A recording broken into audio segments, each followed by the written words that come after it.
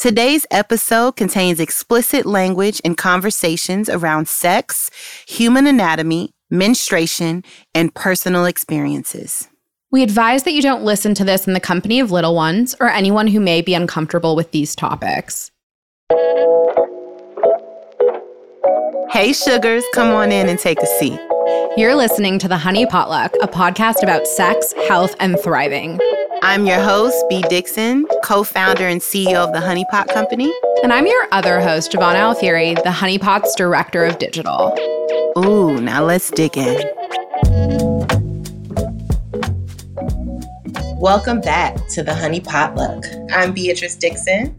How you doing, Gigi? I'm doing well. I'm excited to talk about sex today. Sex education, to be clear. Always. It shows you where our mind lives. It does. And I think also having like a third, I guess really with Zoe Ligon, our guest today, was just such a great way for us to get into all of the things that constitute sex. And also I think the reality of like the lapse in sex education. Do you remember like learning about sex or sex ed? Like what was it like? I think that I maybe had a couple of hours of sex education, but my mother was like the mom that was embarrassing. And I remember, like being out to eat with my mother and my friends and my stepdad and my mom being like, so how do you guys masturbate? Mind you, maybe I'm 16 or 17 years old. Do you remember her description of it or like what, or how they synthesized that information for you? She censored it by saying that it was really important for us to know how to take care of ourselves sexually, what we liked, what we didn't like, and she just wanted to make sure that me and my friends who were at the table were keeping what was special to us, just making sure that we understood that because she knew, at this point I had started being sexually active.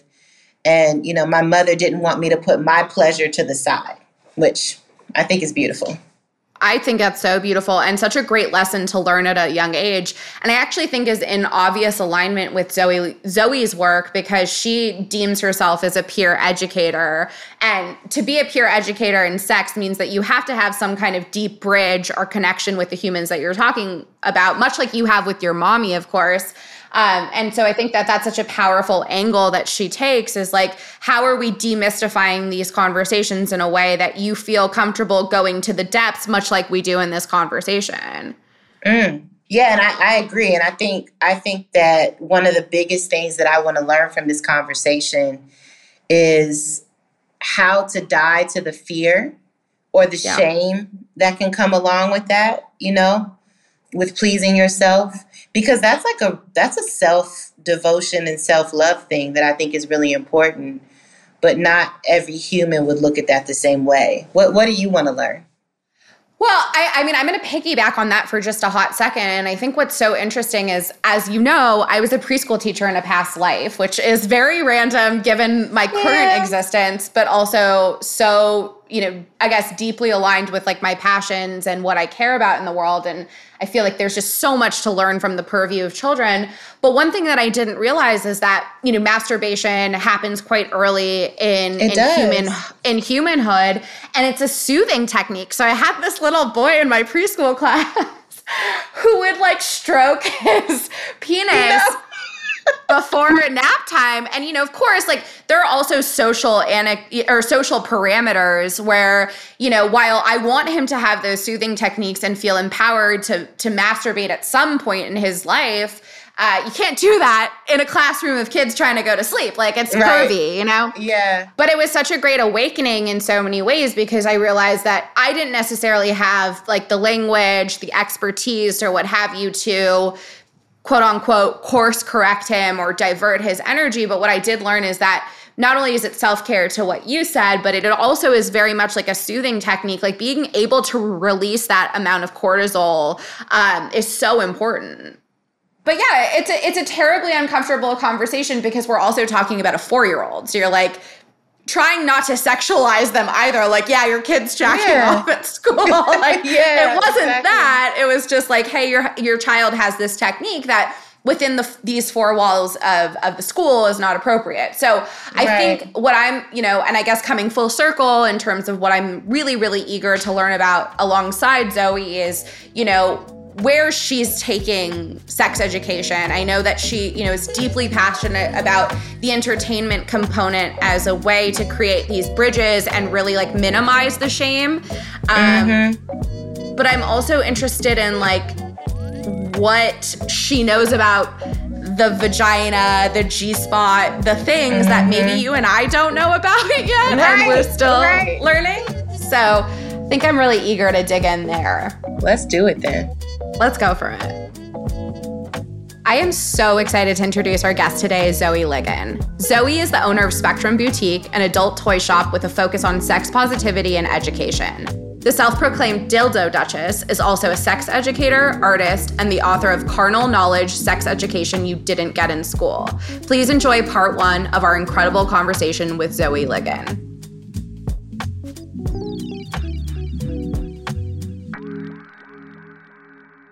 You have a podcast voice. Hey, I don't hear that often, so thank you for a voice compliment. No problem at all. I'm full of compliments. Well, thank you so much for being here today with us, Zoe. We're so excited to have you and really excited for this conversation because I think it's going to take multiple turns as it often does. But for our listeners, if we could kick off and if you could just give us, from your point of view, a brief introduction about who you are and what brings you to this convo. For sure. Thank you so much for having me. Huge fan of Honey Pot. My name is Zoe Ligon. I am a sex educator and entertainer. I've been calling myself a sex edu-tainer lately as a result. I own Spectrum Boutique, an online sex toy store. So I also deal in the intimate goods arena. Arena, yes. And a year ago, my first book, Carnal Knowledge, Sex Education You Didn't Get in School, came out September 2020. What a great time to release a book in the middle of a pandemic. Well, about sex, I think that's ideal timing. That's a gift. I think that's what I was going to say. I think that was like fucking perfect. So can we start by just learning more about why sex education, what that means to you, how you define that, and then on the kind of flip side of that, entertainment. How do those things marry? How do they kind of become an amalgam of you? So let's hear all the things. I just want to learn more about that. For sure. Sex education, I think, for many of us is synonymous with like some random teacher being assigned to talk about contraception and sexually transmitted diseases. And, you're with your classmates and it's awkward in various ways. I think more and more we're learning how sex education is transcends mediums. It can be a book. It can be a podcast. It can be a web series or documentary. It can be like a really amazing conversation with somebody you trust and respect the opinions of. I am by no means certified in anything. I call myself like a peer educator in that sense because I'm going to tell you if I don't know the answer to something. If it seems like it's a question more for a therapist, I'm going to say, oh, that's like a great counselor question. And certainly no doctor. I think that bedside manner is a lot more of a skill needed for talking about sex. I mean, it's certainly good to know information.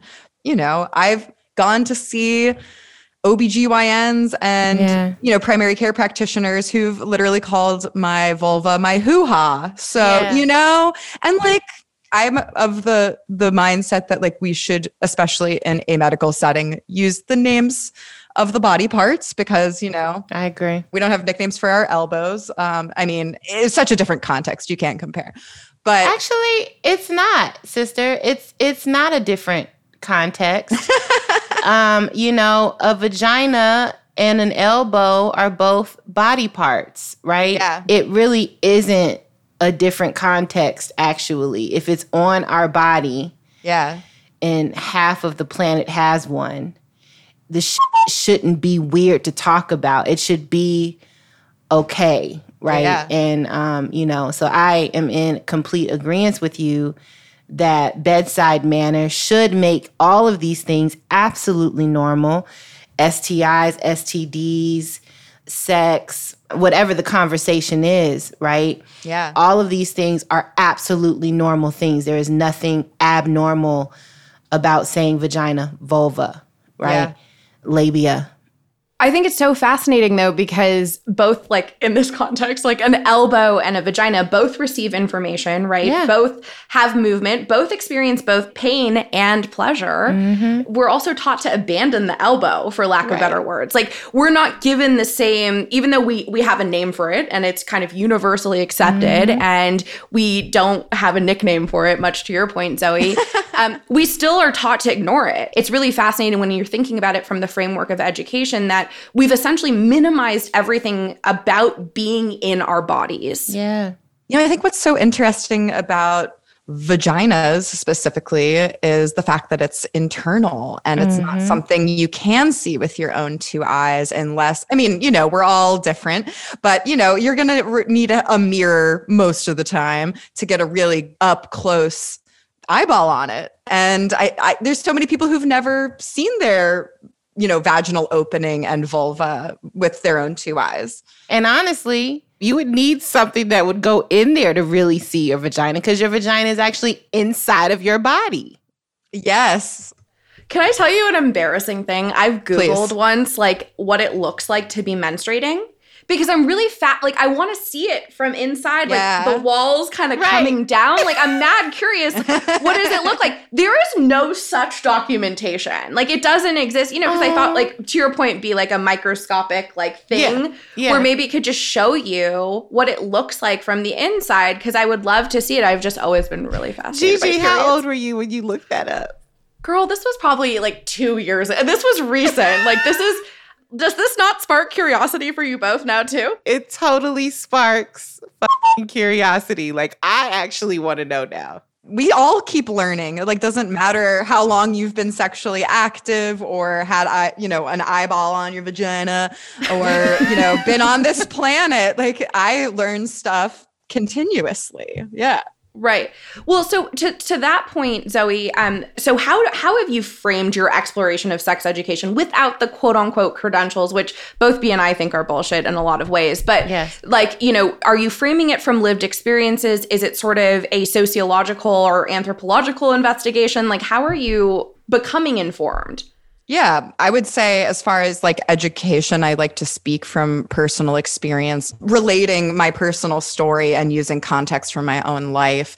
I've certainly learned a lot from other educators, both face-to-face in person or through their books and other education. But this really ties in wonderfully to the entertainment aspect of it. I guess it was about 3 or 4 years ago now, I had a web series called Sex Stuff on a channel called Super Deluxe, which no longer exists, but it's kind of like a comedy short live action series.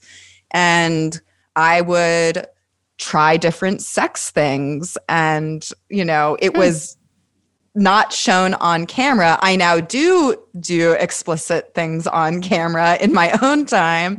But for this particular show, it was like, you're going to look at my face while I'm, using a yoni egg or something like that. That was just one of the first episodes. But I thought of this also when you were talking about what does it look like when you're menstruating inside of the vagina. And I have done internal vagina exploration, or attempted to, in 2 different ways. One is a vibrator, which has a camera on the end of it. Oh, shit. Do you sell that? No, because I cannot say I recommend it. It is not pleasurable. No, and it's also like it just was not effective. Like, if you're inserting a vibrator into your vagina, you're only seeing it looks like bubble gum the entire time. You're just seeing, or like whatever, or like discharge, or like, menstrual blood, or like whatever color your labia and vagina are. Like, so you can see like a hyper close up of your walls. Right. And like, there's a bright light shining on it. So you can't see anything if you're not being physically unfortunately pried open, and that is something you need a speculum for. So I retried to get an internal look where I used a speculum side to side instead of up and down to open my vagina, look at the G-spot, literally. What was that like? Yeah. Look, Giovanna said, a huge fan of my G-spot. Love it. G-spot. Huge fan. Huge fan. Huge fan. Huge fans all around.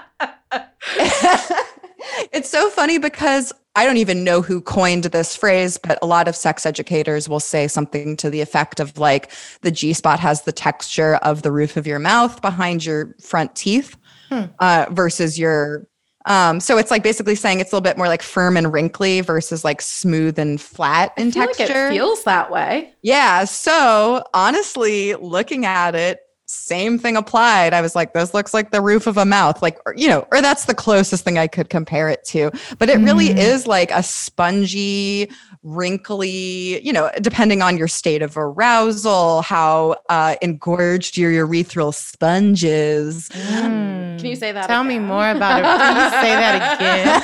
Urethral sponge.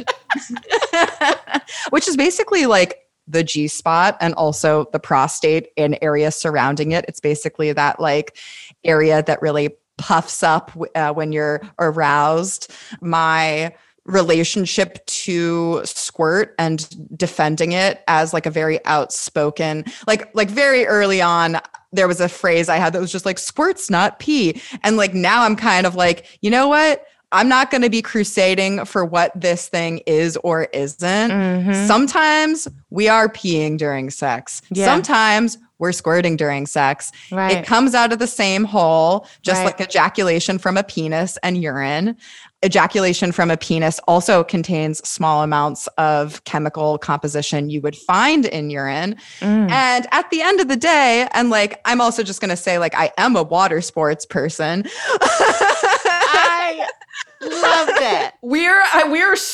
I'm totally taking that and applying that to my real life. Thank you. Samesies. I guess I just realized people really love to push my buttons and be like, oh, Zoe, tell us about how squirt is pee. And then that would inevitably, like, people would be like, well, actually, you're in denial. It's pee. And then, like, just a great way to, like, stop that conversation and talk about the more important stuff is being like, cool. Either way, I'm fucking doing it. Either way. Open up. Like,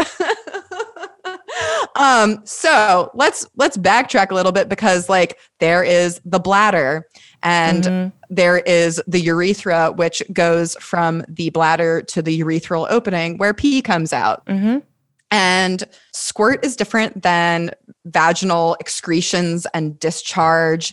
And sometimes the vaginal canal is secreting its own lubrication and it's coming out of the cervix or, like where discharge and menstrual blood come out of. But ejaculate is coming out of the urethra as opposed to being an excretion of the vaginal canal and uterus, cervix, all that other stuff.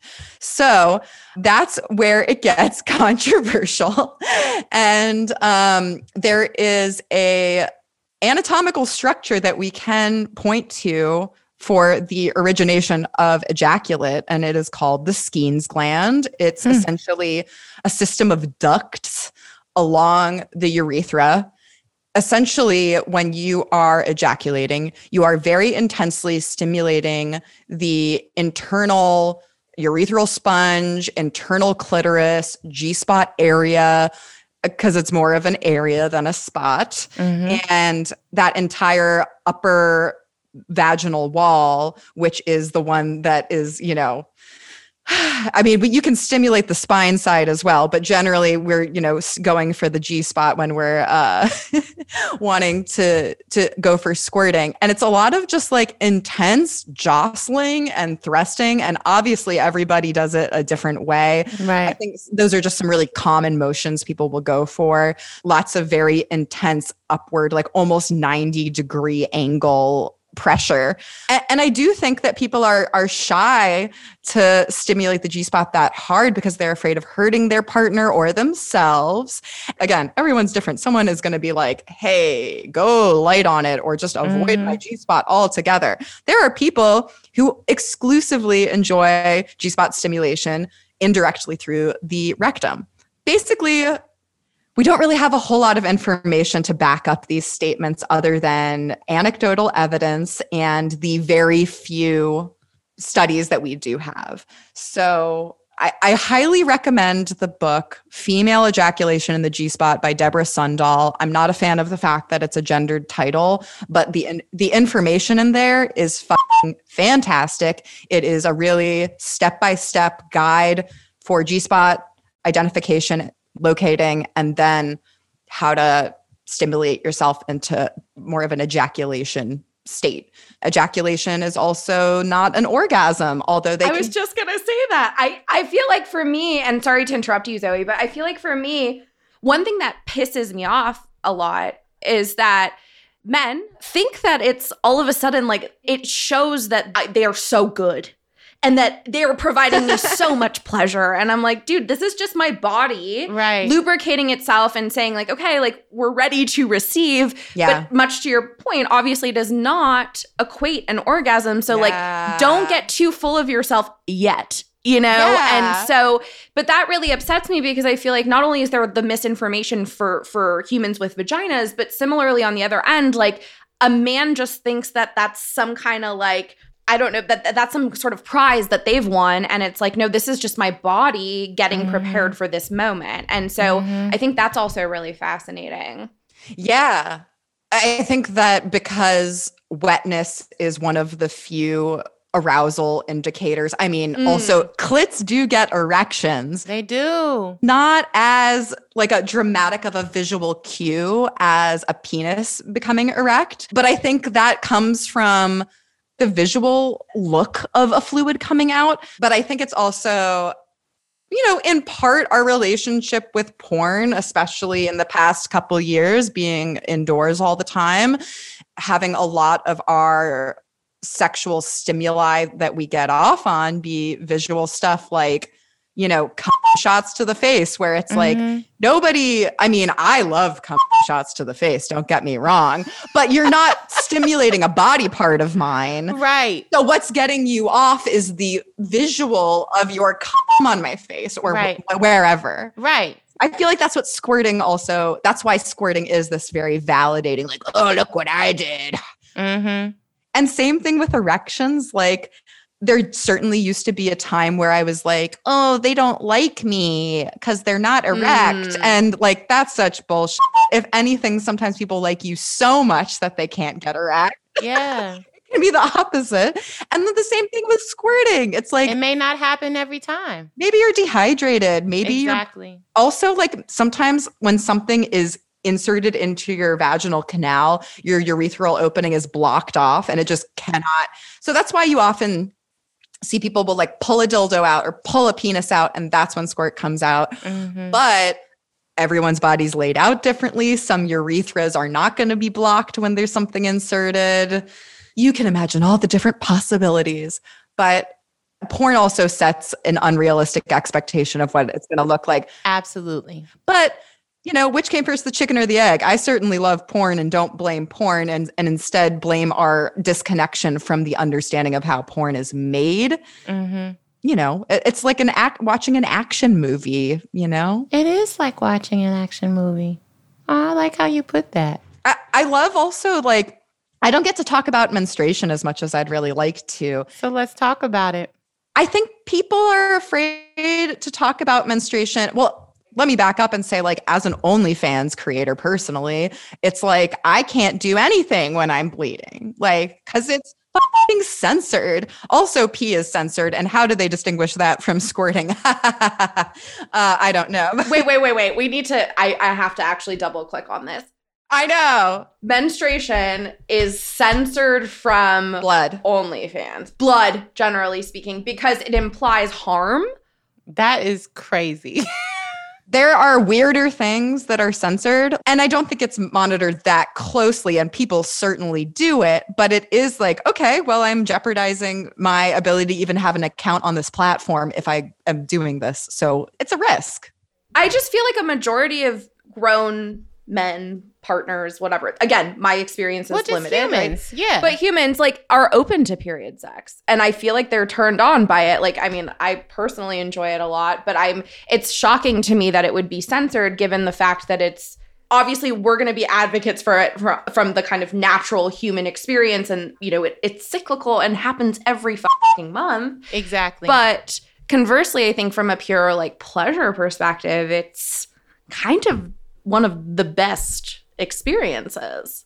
I just did a quick Google also about the blood aspect on OnlyFans, and what's coming up also is fake blood still not allowed on OnlyFans. So it's not even, it's like the implication, which is also where we go back to the blue cup of fluid being poured on the maxi pad, but you're really saying also the way that breaks down is hey, all these people who, and not just OnlyFans creators, strippers, full service sex workers, whatever, of course it's all different based on the context, but it's also saying you can't do your job during this, 3 to 7 days or however long your period lasts. Which is kind of crazy when you think about it, because this is all very natural shit. This is things that happen, with humans with vaginas. Yeah. This is real shit. This is what happens, right?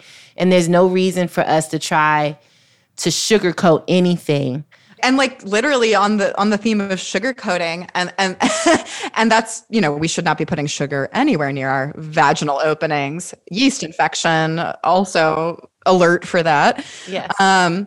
But I think what you're also making me think of is the ways in which we mask the smells and tastes of our bodies as well. Mm-hmm. And that's not to say that I am not a fan of a flavored lube under certain circumstances or whatever, but we're also coming from a place where not all that long ago, people were using harsh cleaning chemicals vaginally. Yep. And the vagina is a self-cleaning organ. That doesn't mean you can't use whatever personal care products make your body feel great, And can I say, just so that we're clear, the vagina is a self-cleaning oven. The vulva is not. Yes. You guys. Good distinction. The vagina is a self-cleaning oven because the vagina is inside the body. It knows. It's intelligent, right? Your first order of business is to make sure that you're keeping your vulva clean, make sure you're drinking water, make sure, you're just doing all the things that you need to do to take care of yourself, right? But understand that the vagina is inside the body. There's been such a I feel like the misconception is dying, though, because there's so many conversations that are happening. I feel like we're in the time of we're in the time of the vagina right now. The vagina is the new trend in a way, which is silly. But I'm also grateful for that. Well, it certainly wasn't on trend up until, a couple decades, Bitch, it wasn't on trend a couple years ago. What you talking about? I mean, we talk penis stuff from the beginning of time, Exactly. People have always understood the penis. That's why we do have to pay special attention and time and talk about it, because this is the part of the body where we actually can connect to another human. Which is some spiritual shit. I don't care what anybody says, right? This is the part of the body that's connecting you to someone else. This is the part of the body that you're interacting with multiple times a day when you go pee, when you're getting physical, when you're having sex, when you're taking a shower, right? We're interacting with all of our parts of our body. But this particular part, it kind of has its own universe in a way. And that we can just talk about it like it's normal shit because it is.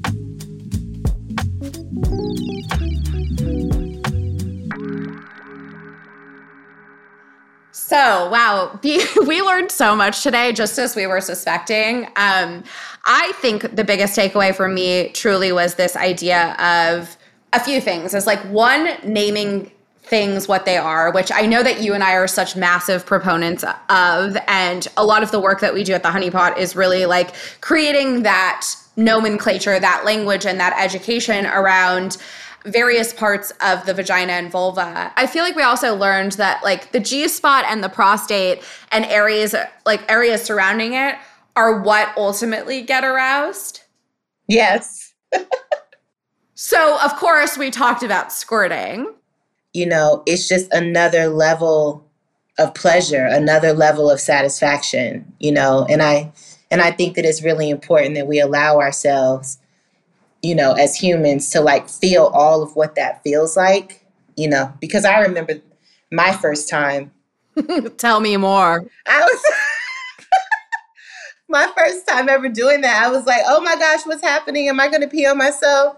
And you're embarrassed because you don't want the person that you're making love to or having sex with, or however you put it. There's a shame aspect to it, and so allowing yourself to feel and to go there, because sometimes too, when you're masturbating, you kind of stop when really there's like more to go, It's so sad that in Western society, patriarchal, whatever the hell you want to define it as, that we're taught to truly, truly compartmentalize these things, and that there's no symbiosis between these systems when really like everything is a system, everything communicates, which is a B. Dixon line. But like, that's sad to me because we haven't been taught to view things as, mechanically engineered to speak to each other. And I think that a lot of Zoe's work is really like defined and punctuated by that. And I think that makes her such an exceptional educator. I agree, because it's all a part of the whole. And pun totally intended. We love the whole. Yes, we do. Awesome. Well, I am just so happy we had not only this amazing conversation with Zoe Ligon, but that you and I were able to talk about our squirting and our pleasures as well. Yes. But this has been so much fun. I want to thank all of our listeners for joining us on this episode. We hope our discussion, part 1 of the series about sex education and unlearning, was super helpful. And stay tuned. Thanks for listening to The Honey Potluck, a podcast by The Honey Pot Company, made in partnership with Frequency Media. I'm your host, B. Dixon. And I'm your co-host, Giovanna Alfieri. We're so grateful to have you here. We love you. Mean it. Thoughts and experiences recounted in this episode are hosts' own. Our producers are Alana Herlands and Nathan Tower. Laura Boyman is our associate producer. Sydney Evans is our dialogue editor and mixer. A major thank you to everyone who makes this podcast possible.